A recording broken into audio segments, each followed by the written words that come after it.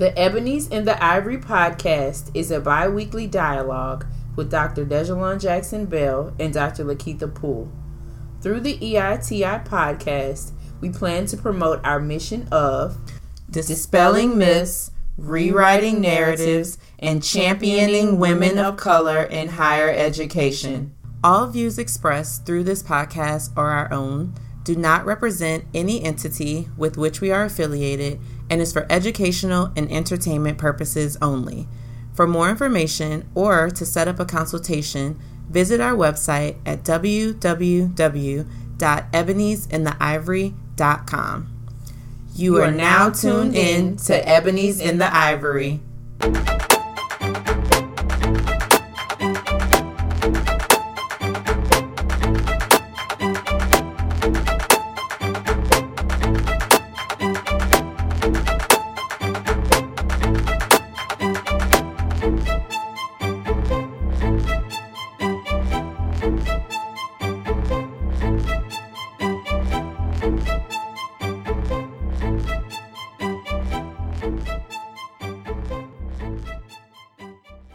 Hi, everybody, and welcome back to our Ebony's in the Ivory podcast.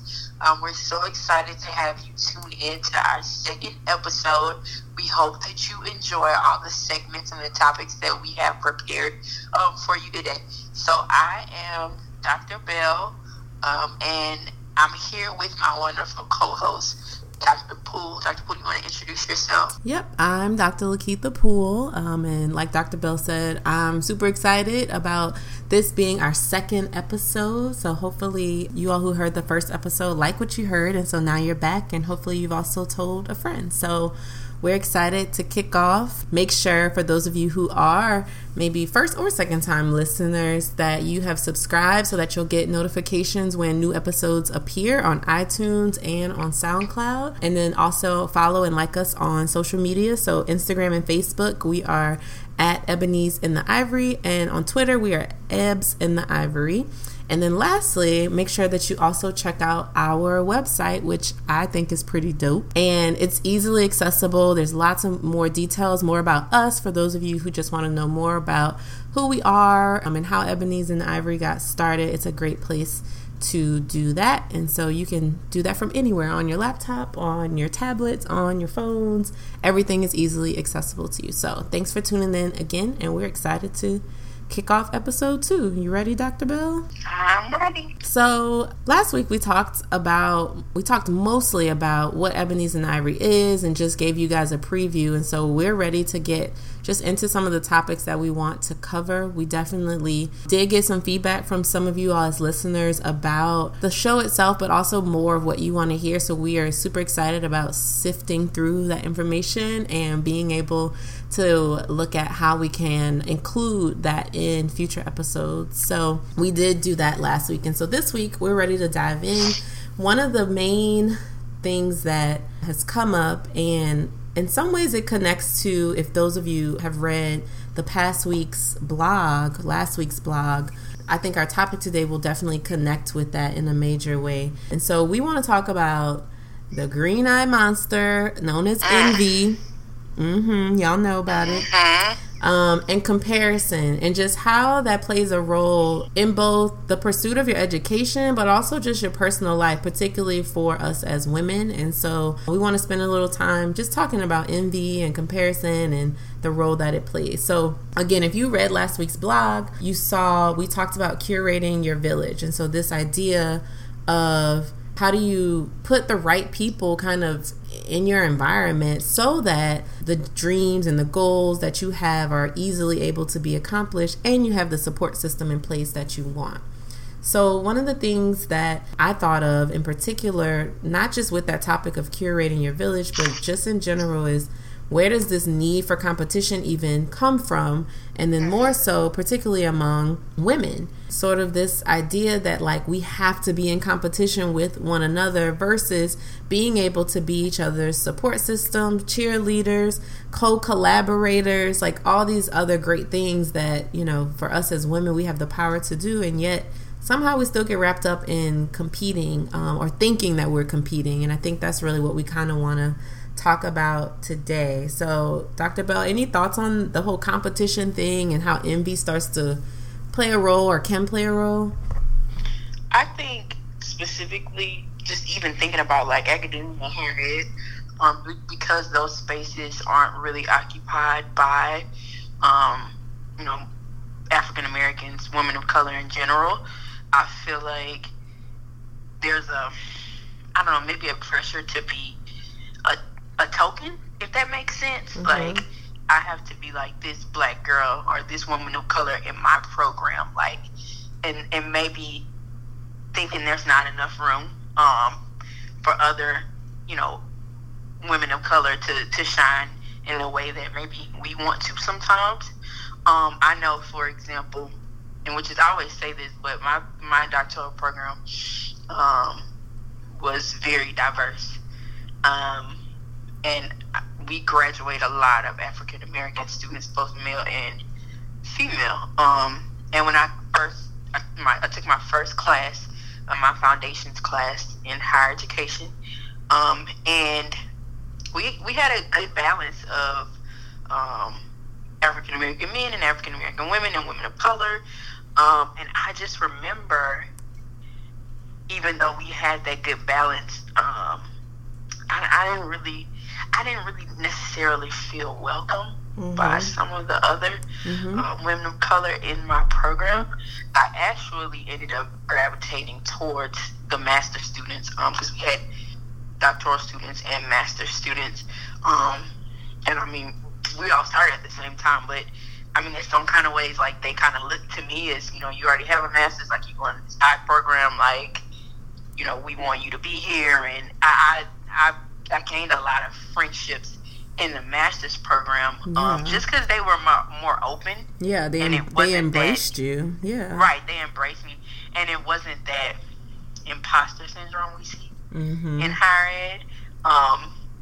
And they were more welcoming. I don't feel like I said, I really, I guess I don't feel like I was necessarily as embraced by black women in my program outside of Dr. Erin Vaughn and Dr. Allison Smith, by black women in the program necessarily. But black women who came in the program after I did, I made sure that I didn't want them to feel that way. So I made sure that I was welcoming and transparent and just warm to them. But I think that, I don't know, like, if you have a cohort that's coming in and you're the woman of color who everybody knows, and you're doing this and you're presenting, and you're well known by professors, and that's kind of your space, like you kind of created that space, and then somebody comes in behind you. I've seen that happen where women of color are not as really as welcoming, unfortunately. And I always say, my help outside of Dr. Vaughn and Dr. Smith really came from men, to be quite honest. Dr. Vincent Harris and Dr. Courtney Gray. One of my cohort best friend, his name was Chris. He eventually went to another state for a position in higher ed, but like, he was my cohort best friend. I was definitely made to feel more welcome by men in my program, unfortunately. Yeah, I mean, and I think that that's something I hear a lot, which is interesting. I think I mentioned that in the blog. A lot of my close friends and colleagues have talked about how men have been the ones that have been their champions, or their support systems, which I think is awesome, because I think in society at large right now, especially like politically and even in some forms of the church, like all kinds of things, we don't necessarily see women being put on that pedestal as leaders or to be supported. And so that's awesome. I think in my experience, which is interesting and probably why I chose that as like our topic for the blog that week, is that I've been fortunate to always kind of have a village of women. And so you've named some of these women, like, you know, Dr. Allison Smith, and we talked about Dr. Shonda Allen Mitchell, Dr. Monique Kane. I've had all these people who have been women, particularly women of color, who have been support systems for me, both educationally, so while I was in school, but also just personally as well. And I feel fortunate because I do recognize that more people have the opposite experience, where maybe male figures or it's very few women who will be their support system. So I do think that's pretty interesting that people can have kind of those different experiences, and I think it's something to be noted, of course. And I specifically in my program, like with my peers, that was the case. But outside of that, so like you said, Dr. Allen Mitchell, my chair, Dr. Jennifer Curry, who just is the best woman I know, besides my mom. But like, just, I guess, even like you guys, like my friends, like people who we culminated a relationship with in our master's programs, who mostly all of us went on to get a PhD, in that sort of outside of the ivory tower situation. I had that support, like I had that village and still have that village. But I think it's because I know, like, you had friends that were women of color in your program with you going through it at the same time. I had one. I thought you had two. I had one woman of color and then one non-woman of color, who both were, yes, definitely my support systems. And of course, I don't know why I'm not saying their names, Dr. Rebecca Vasquez and Dr. Christine Baker. And both of them got it, because even though we were women who understood the place that we were in, especially for Dr. Baker as a non-woman of color, she got it. Like, she understood that there were definitely different challenges maybe for her. And maybe in a future episode, and I know you know this because we're friends and you were my writing partner when a lot of craziness went down in my dissertation process, I appreciated Dr. Baker for getting it and like really understanding that her experience and my experience were very different, and there was a common denominator when it came to our committees, and yet our treatment was different. And so, and that's probably why she and I are still great friends. And then the same thing with Dr. Vasquez, you know, as a Latino, she and I had very similar experiences just in how it even felt maybe being in the room of all these folks that weren't like us. And so it definitely makes a difference. But I think you bring up a good point, even when you mentioned Dr. Curry, that there are folks outside of our community who are advocates and who will be definitely support systems when we need them, because at the end of the day, I think the common thread is we're still all women, and that in itself comes with its challenges. And then when you add, you know, being a woman of color, then of course that's a whole other layer as well. Please do not get me started on we gotta save that for a whole other episode. By non-women of color. Oh, and allies. I can't even. That's a whole different episode. So we might already have our next topic. So, but I think I love all the points that you made about the fact that we do sort of owe it to ourselves, though, to find who those people are that are going to be what we need to help us in the challenge of finishing a PhD or starting a program, or, you know, working through challenges personally. What that looks like can vary. So like the example you gave of the fact that you connected a lot more with some of the master's students just because they were more receptive, and that in itself, which seems like a very small thing, definitely makes a huge difference. And I just think it's important. So one of the things that I've been thinking about, and I guess I could have put this in like Culture Corner, but not really, is that I've been listening to Everything Is Love by my favorite couple in the world.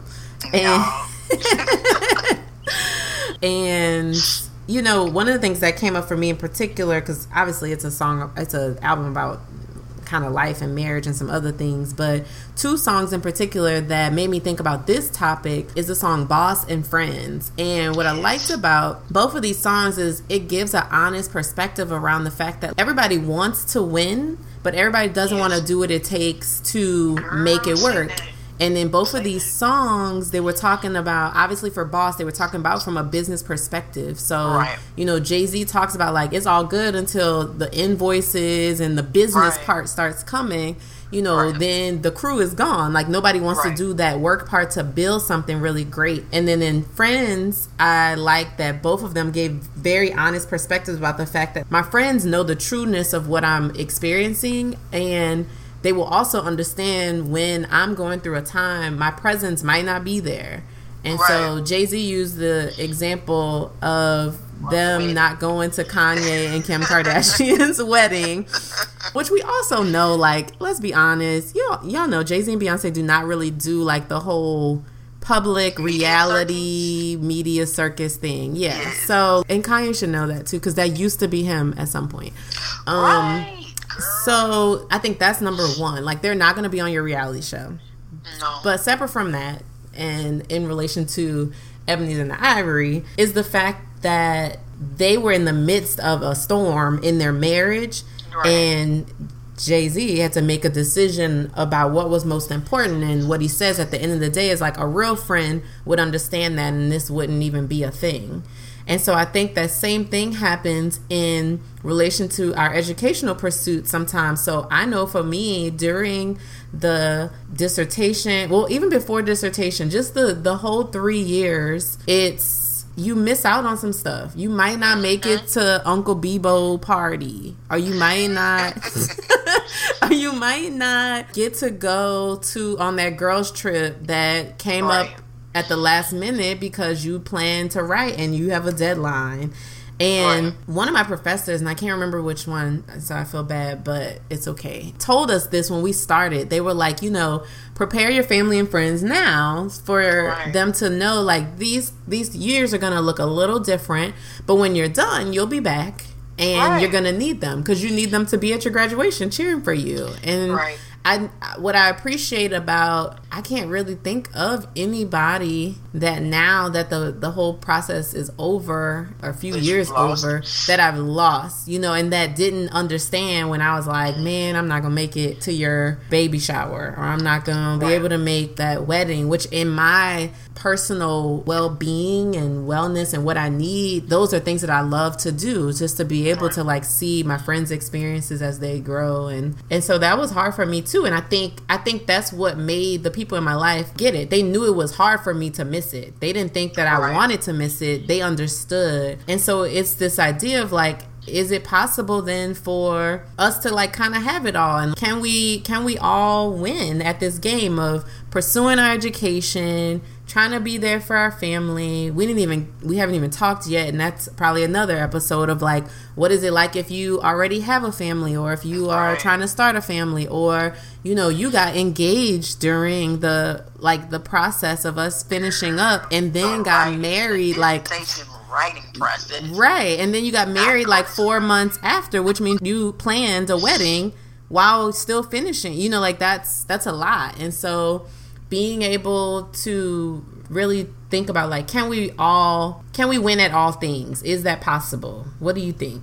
I think it's possible because we've done it. And if we can do it, and I always tell my friends, if I did it, trust me that you can do it like this.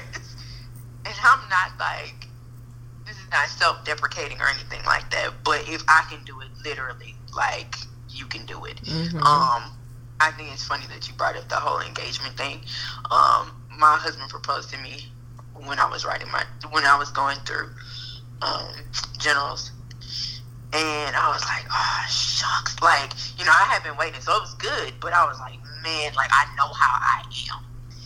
I have to get things off of my plate. If I don't, I will obsess over it, and I would not succeed at multitasking.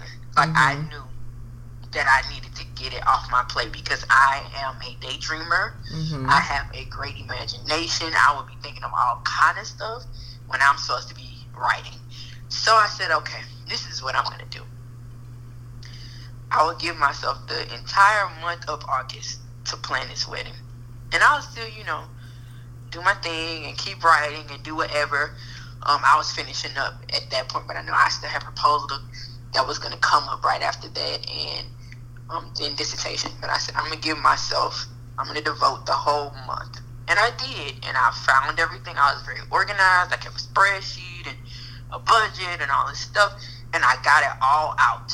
I said, because when August is over, I'm done. Like, until I defend, I'm done. Like, unless, like, I look at it over, like, Christmas break or something. Because I can't.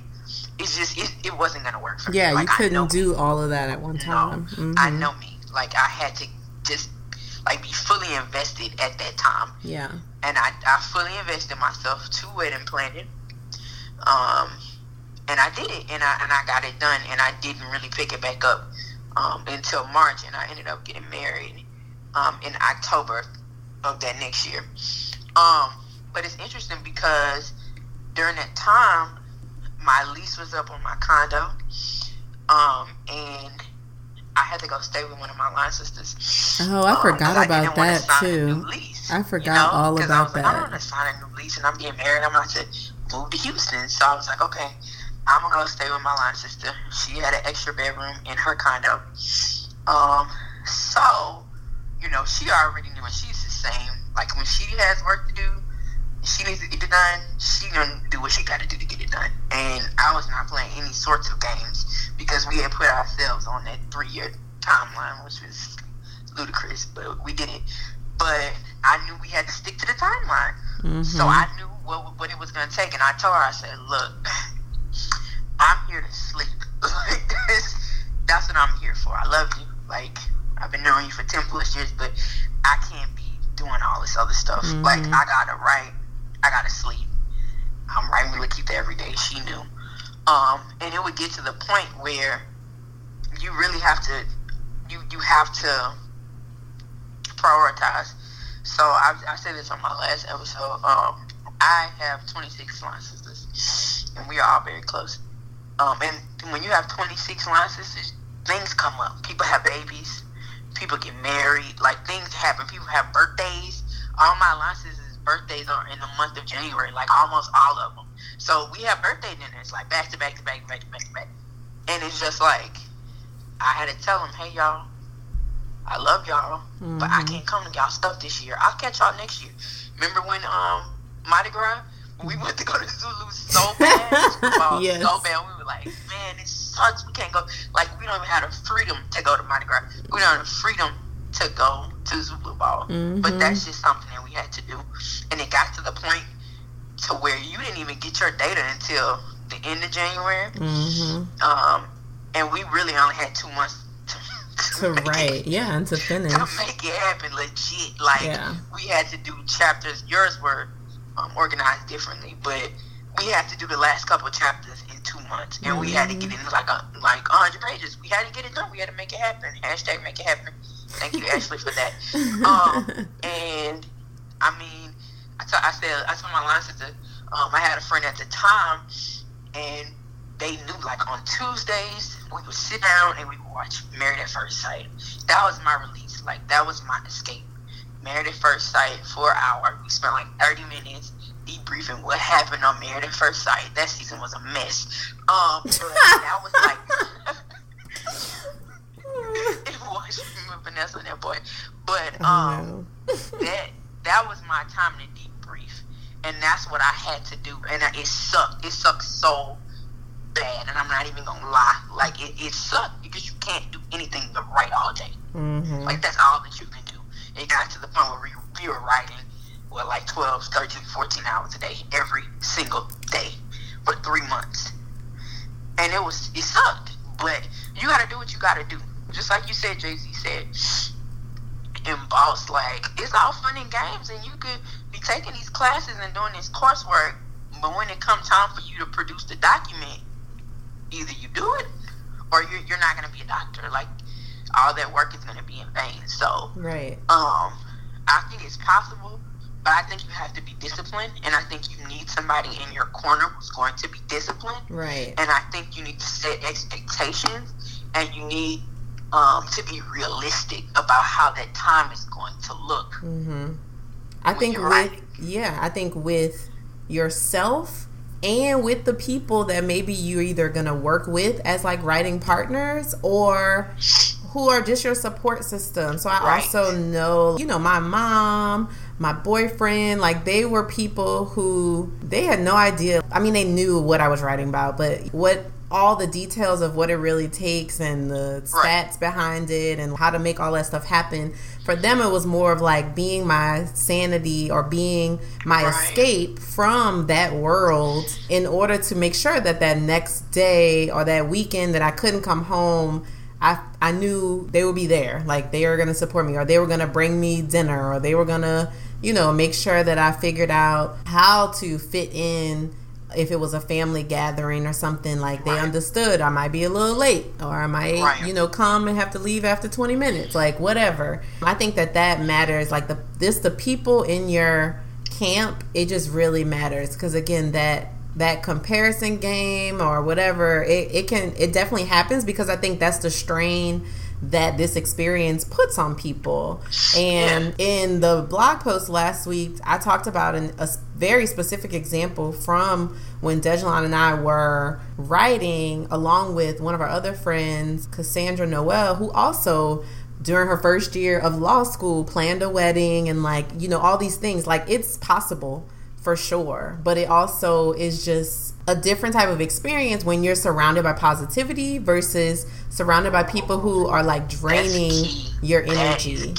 And so we want you to go read the blog, so I'm not going to tell you everything, but we had a person who we thought, you know, we were kind of like doing a favor and offering support, another woman of color who we wanted to be able to give the opportunity to be a part of something we were creating that we didn't necessarily know what it was going to turn into either, but we knew we needed the support. And so we figured, you know, we're all pursuing professional degrees. For us, that was PhDs. For Cassandra, that was a law degree. And we were like, okay, let's just start out getting together a couple times a week and writing for like an hour and a half. That's it. So we also knew we all were busy. We all were working. We had a lot to balance, but we wanted that to be both a place of escape, but a place of productivity. And let's just say, you know, we kept it that way, but we had to become a crew of 3. Some things don't work till you get down to Beyonce, Kelly, and Michelle. Girl. That's just what it is. And so we had to realize Farrah had to go. So we had to make a decision, because she was not bringing the energy or the vibe that made it feel like we were all on the same team. It felt like it was like having like an enemy in your camp. It was weird. It was something because of the fact that I had built such great friendships with the women that I had encountered since moving to Baton Rouge, since getting my master's, like all these things. I had all these like really great, positive, wonderful women. And even in my friendships before that, like that's the type of people that I surround myself with. So it was awkward, I think, for all of us, because we didn't know what to do. But what I will say is that sometimes the fact that you're able to maintain your integrity and positivity in those situations will allow that envious person, that comparing person, that negative person to remove themselves. And that's exactly what happened for us, which I am grateful to baby Jesus, Mary, and Joseph for, because she just didn't need to be there. And I think you have to. I'm glad that happened and she was able to remove herself, but I'm pretty sure we would have had to advocate for our space and protect our peace, and protect the positivity that we had going on in that situation, because that definitely was not going to work for me or you or anybody else or Cassandra. And I think just like you said, tying it back to like the comparison, 10 times out of 10, there's no reason for it. It's unnecessary. We were getting different degrees. We were on a different timeline, on a different pathway. We had different dissertation topics, and it was just really no reason for it. And I'm not going to sit here and be like, oh, you know, I'm tight and I'm this and I'm that, to where somebody needs to be envious of me or somebody needs to be jealous of me, because like I said, if I could do it, anybody could do it.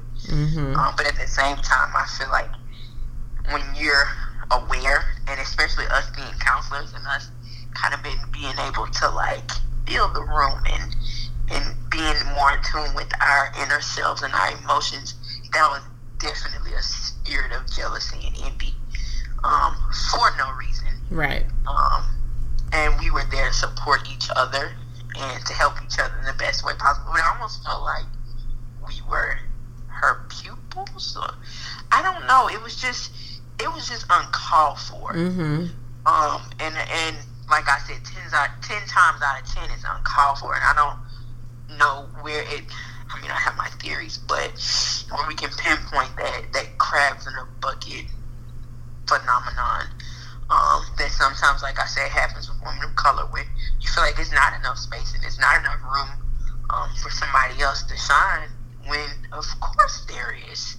Like when we rise, we're supposed to pull each other up. Right. We're the ones who get the job done. Exactly. I don't know nobody that can cover us for us. Drake said that, guys. But seriously, like, we need each other. Yeah. We need to be able to have each other's support to break open these spaces. Right. We need each other to be able to mentor those who come after us. Like, it's so necessary. So tearing others down, and comparing or projecting whatever on someone else, that spirit of jealousy and envy, it's unnecessary. Yeah, I agree, and it just totally takes away from the momentum that somebody has. So, just being able to really think about how that can look different for folks who are either still in that process or about to start that process. That's what we're here for. That's what we wanted to be able to do through Ebonies and the Ivories, to offer up this type of, I don't necessarily even know if it's advice, but it's the way in which we were able to make it work. And if that helps somebody or supports them in some way to figure it out, then I'm all here for it. So yeah.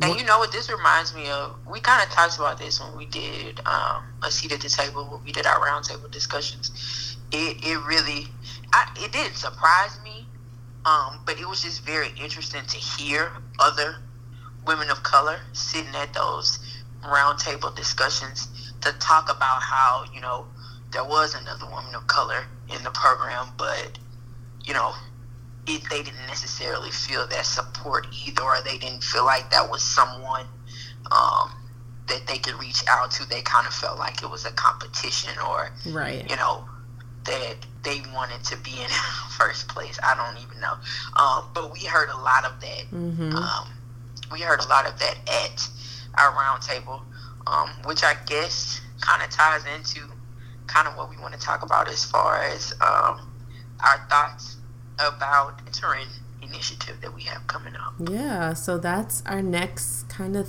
thing, and we are still trying to work through what it'll look like, but obviously one of the things that we heard, like Dr. Bell was saying, from people who attended is, a lot of people are fearful about the process because they do know the sacrifice that it comes with. They do understand that there are different dynamics involved based on, do you have a family? Are you going to work full time? And sometimes you need somebody in your corner who's just not as close to you or even involved in the situation. So if you are, a mom going back to school, your kids are always going to take, precedence over anything else. And so it's going to be really hard to be able to explain to them or explain to your husband or explain to family members what that experience is like. And they will totally empathize, but that doesn't mean that they really understand it. And so having somebody who's been through the process to be able to support those of you who maybe you're still a master's student and you're just trying to think about the PhD process early, having a mentor to be able to talk through about managing maybe the multitude of your roles, so being a full-time employee and going back to school again for your last degree, I think is critical. Or maybe you're already in the process and you don't have any other people of color in your cohort or maybe you don't have any faculty of color, or both. How do you, just have a place to go with somebody who will get it, who will at least be able to understand because they've either been there or they know what you're going through and they're able to offer you words of wisdom, support, all of that. So we definitely have that in the works next, kind of as our, I guess, really first initiative to come out of Ebonies and the Ivories, so that we can kind of build those relationships and really start to build up what this experience can be like. Absolutely. Like, even like you said, with people who are like thinking about pursuing the doctoral process or need someone to bounce ideas off of. I know I've looked at a few people's personal statements, when they're applying to a doctoral program, not even necessarily the one that, I got my degree from, but I used to work in career services, so I have experience with looking at personal statements and helping to cultivate a personal statement. So, I mean, you never know what wealth of knowledge someone has. So just being able to like bounce ideas off someone or someone who's already, traveled that path, I think is very important. I know, like we said, someone, when you get to the points where you're about to defend something, like someone who can, say, hey, let me look over your PowerPoint, or you want to get on Google Hangout, like we can see, you want to present, just if you don't have people who you feel like you can connect with, or even if you do it, you just want, someone outside of that, I think that's where the mentorship initiative will definitely be beneficial. Yes. So all my ebonies out there, be on the lookout. We're working to bring this to you guys because we know how much it benefited us. You all have heard stories already, and you're going to hear more stories of some of the women whose names we've dropped who've definitely been mentors, whether they wanted to or not, for us. And so at least you could choose one versus like what we did was force people to be that for us sometimes. But it worked, and because of that, we know the benefit of mentorship, and that's definitely something we've also talked about in our presentations, and so we want to be able to bring that to life. So be on the lookout. And I guess that kind of wraps up our conversation around, just this topic we wanted to talk about, the comparison game, envy, and how that really just slows your progress in this whole thing. So hopefully just some of the things we brought up gives you some things to think about and keeps the conversation going. Don't forget to go check out the blog post that was related around curating your village and what that really looks like. And if you just want to know the tea on more about this person that we were talking about, you can read that there as well. Leave us some comments. We definitely will write you back. And I guess right here, we'll just take a little break.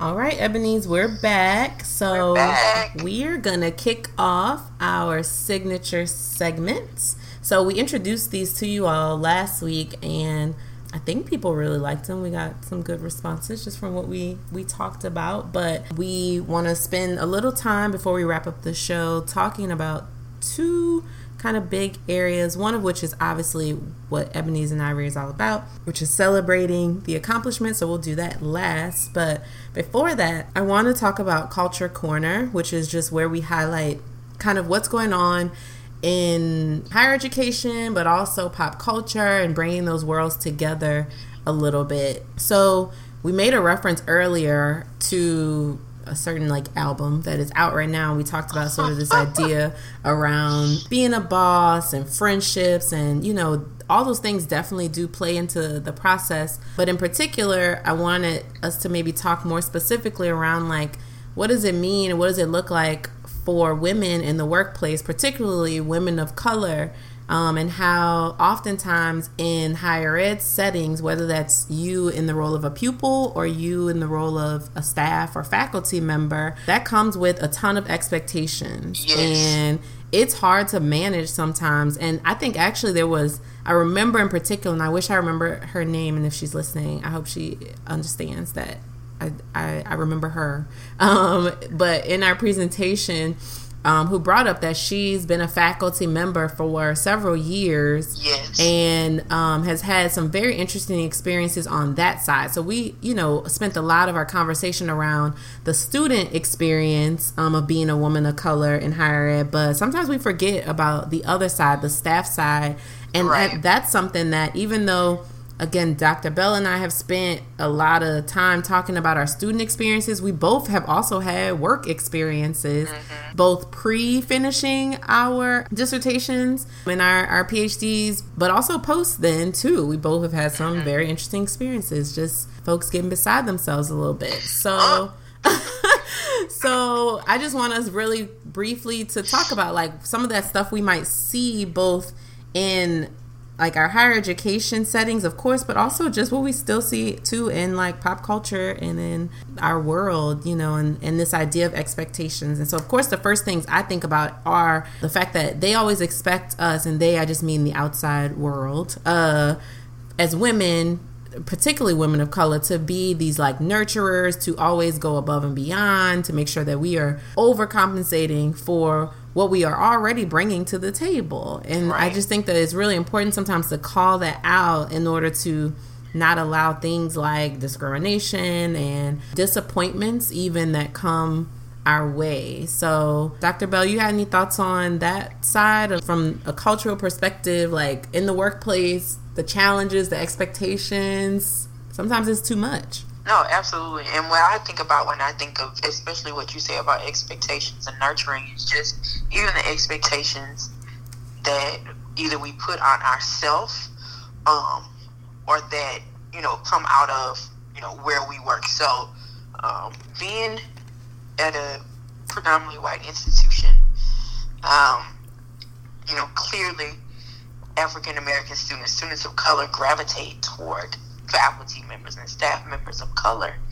And I think, it's interesting to see how many extra duties maybe that, we will pick up that aren't necessarily in our job description, such as advising. I know you have people call you all the time, email you all the time. Yes. Of how wanting them to meet for lunch, wanting to bounce ideas off of you, and how can you help? And it's just being that, I guess, beacon. It's kind of what we're expected to do, and we're expected to nurture our students and to be there for them as much as possible. And I feel like that's just as a cultural thing. Like we look out for our people, and we make sure we're giving as much as we can. Yeah. And I think sometimes that goes unnoticed. I know that's definitely the issue for a lot of faculty of color, is that black students gravitate, or students of color gravitate towards them, and they might be the faculty member with the most chair positions on a dissertation committee, because students of color would gravitate towards them, or they might be asked to spearhead certain committees or whatever that involve or center around diversity. So I feel like there are those expectations that you being a person of color, you need to make sure that whatever diversity agenda we have on this campus, like, you got to get it done. Yeah. And it's our job to do it. Even though it's a campus full of other people. Exactly. Just like we're researching, we don't do it, who's gonna do it? We don't support these students, who's gonna support them? So I feel like just in that sense of nurturing and those expectations is, we do a lot more than what the job title or the job description says. Right. And like we often see this play out. The example I obviously thought of initially is the comparison right now that's, I think, pretty relevant to our previous First Lady, because she will never be former to me. because she still is and always will be. Forever First Lady. Our current First Lady, and who we really don't know much about, so I'm not going to come for her in that way, but I'm just saying. One of the things that stands out is Michelle Obama, when President Obama was in office, definitely came in having agendas of her own, around higher education, around healthy eating, around fitness, all kinds of things that, were definitely important social issues at the time.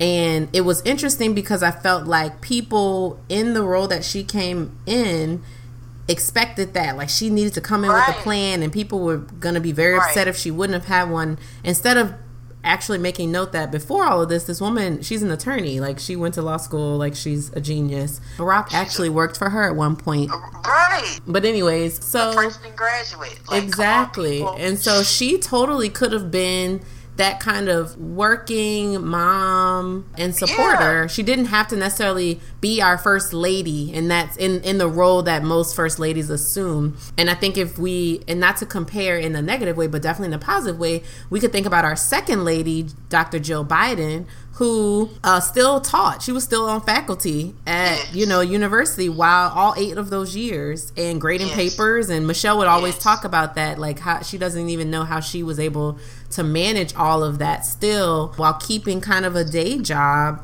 So it's interesting that those expectations for women remain no matter how high you may go, I guess, in your career ladder. Now, on the opposite end of that, we have, I feel like Dr. Bell just grimaced under her breath. Especially with the, whatever, go ahead. So,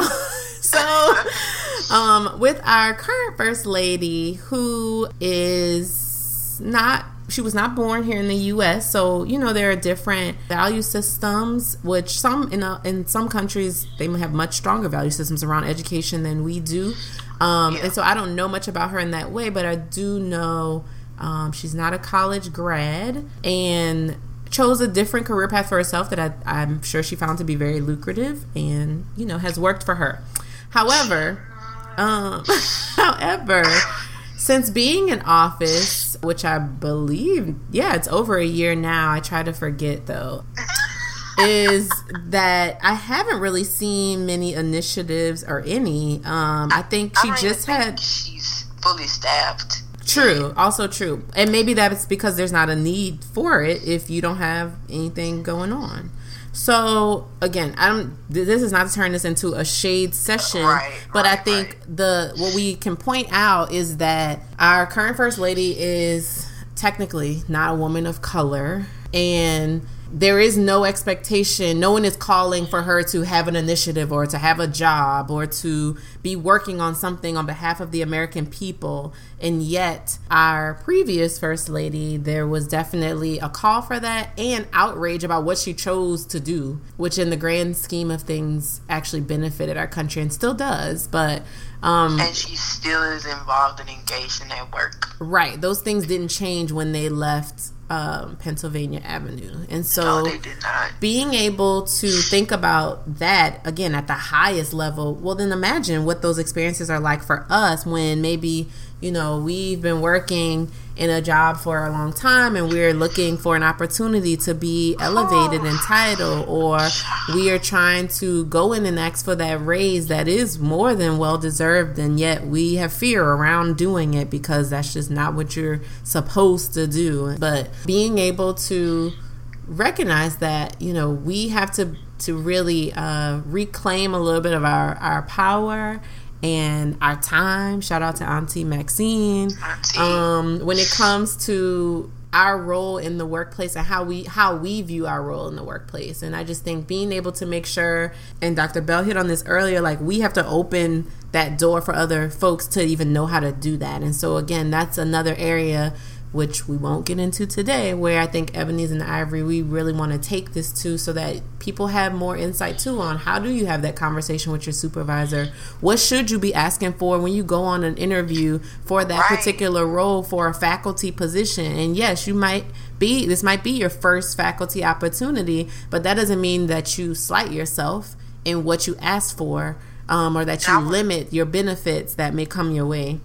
Yeah, to speak to that, like, I know I've had, professors in the past who have known going into, let's just say, getting a faculty position, hey, I want this, I'm going tenure track, so I'm going to make sure this happens before I even step foot on this campus. I'm negotiating this salary, and they got what they asked for, and I think that we definitely, as women of color, need to get more comfortable with marketing ourselves, marketing our abilities, being able to verbalize what we bring to the table and how impactful that is to whatever organization we work in. Because I've seen it happen even in higher ed, and we all know, you work in higher ed, it's politics. Politics is the name of the game in higher ed. Right. So right. I've seen people get passed up for positions that are not even people, women of color passed up for positions where they had more experience, higher educational attainment. They, did a lot of university service outside of the department that they worked in, and were still passed up for promotions, which is unfortunate, to see. And I feel like we definitely have to do a better job of being able to market ourselves as women of color in higher ed, whether that be us being students, so to say, I feel like I want to present at a conference, right. with the professor. What do I need to do? Right. Or I want to hone my writing skills. Do you have any projects coming up? Or I need a mentor. So if I can't find one in my department, then I'm going to go find one somewhere else. Right. And just like creating our own spaces and making it happen, and like, just, I don't know, honing our own paths, because it's not going to be given to us. It's not. Yeah. It will never be given to us. But I feel like it's our responsibility.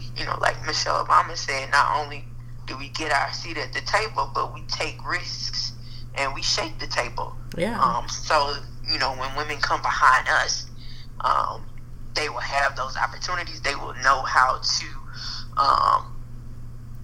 rally, and to get those opportunities, because we've already, done our part to do so. So yeah, I'm I definitely agree. in agreement with you. Yeah, I agree. I think it's just something that we have to do. So we will obviously spend more time talking about ways to do that in the future, but that is our Culture Corner for the week. And now we get to our favorite part of the show. I'm always excited about this. Our Ebony's in the Spotlight. So this is where we give shout outs, we highlight, we praise any and everyone who either submits, or if we catch your moments, which we did for both of these women who we're going to acknowledge today through social media, and we appreciate them for allowing us to share their moments with the Ebony's and the Ivory community. But we got some new doctors in the house, Dr. Yes. Bell. It's super exciting to be able to welcome, I guess, these women into the folds, which sounds like the church altar call, but the doors are open. And so we are very excited that these two women in particular were a part of, well, really, one was at both of our presentations. And so in 2017 and 18, before Ebony's and the Ivory was even Ebony's and the Ivory back in 2017. Yes. And then both of these women this year were at the NBCC conference where we launched Ebony's and the Ivory, and have been wonderful supporters since. And so our first shout out goes out to Dr. Channing Moreland, who defended her dissertation. I think both of these were on last week, or really maybe 2 weeks ago now, by the time y'all hear this. And Dr. Shannon Moreland completed her dissertation and her doctoral degree at Indiana University of Pennsylvania. So shout out to Dr. Moreland. Shout out Dr. Moreland. Woo! Congratulations. Yeah. Soak it in. Yes. Live it up. Live it up. Go to the airport and make them page you Dr. Moreland over the airport. And second, our other Ebony's in the Spotlight goes out to Dr. Michelle Mitchell, who's graduating from University of Central Florida. Yay. Congratulations, Dr. Mitchell, as well. Congrats, Dr. Mitchell. We're so excited for both of you ladies. We hope that the two of you really are relishing in this experience, in this moment. Your hard work has paid off, and we are so proud of you. And we're excited also that you are a part of the Ebony's and the Ivory crew. And we can't wait to continue to see more of what you do and figure out ways to support you. So congratulations. Congratulations. You know what? I saw Dr. Mitchell's video. And it was exciting because she had all those people standing outside. And I just remember when we defended, we literally wanted nobody there. Yeah. Yep. It's a moment. It's a moment, for sure. It is a moment. So, like, kudos to you for being brave enough to have all those people there. Because I personally even told Lakeitha not to come. I had my mom there. Yeah, but I went anyway. Yeah, she came anyway. I turned around and she was in the room. I was like, how'd you get in here? Because I'm disrespectful. So I just did what I wanted. Yeah, my mom and my husband was there. My dad couldn't make it. And then for yours, we watched. We were able to watch it live. Yeah, watch it live. So like, I was at work, like, shh, don't talk to me. Like, don't say anything to me. So yeah, shout out to you, Dr. Mitchell, for being brave and having all those people there, because it is a moment. Yes, definitely. Congrats to both of y'all. That's very exciting. I'm excited for y'all to be able to hear Pomp and Circumstance. Oh my God. So live it up. And if y'all don't know what she's talking about, go listen to the last podcast episode where she talks about her love for Pomp and Circumstance multiple times. It gives me the feels, man. I'm telling you. It's weird. But it's weird.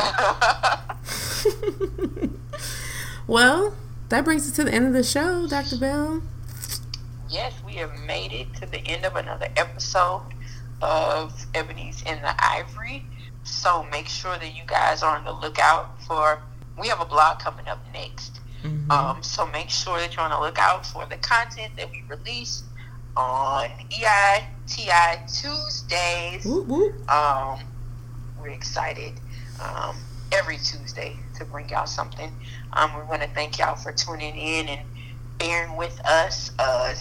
We both just think about so much. So many topics come to our mind. So thank you for bearing with us and tuning in. And as Dr. Poole said earlier, please be sure if you have any comments, any suggestions, any questions, please feel free to hit us up at ebonysintheivory@gmail.com, or you can hit us up on any of our social media outlets. And we are going to be excited to have our new episode come out and to hopefully use some of the suggestions that y'all give us. So thank you for tuning in. Yeah, thank you guys. We will see you next time.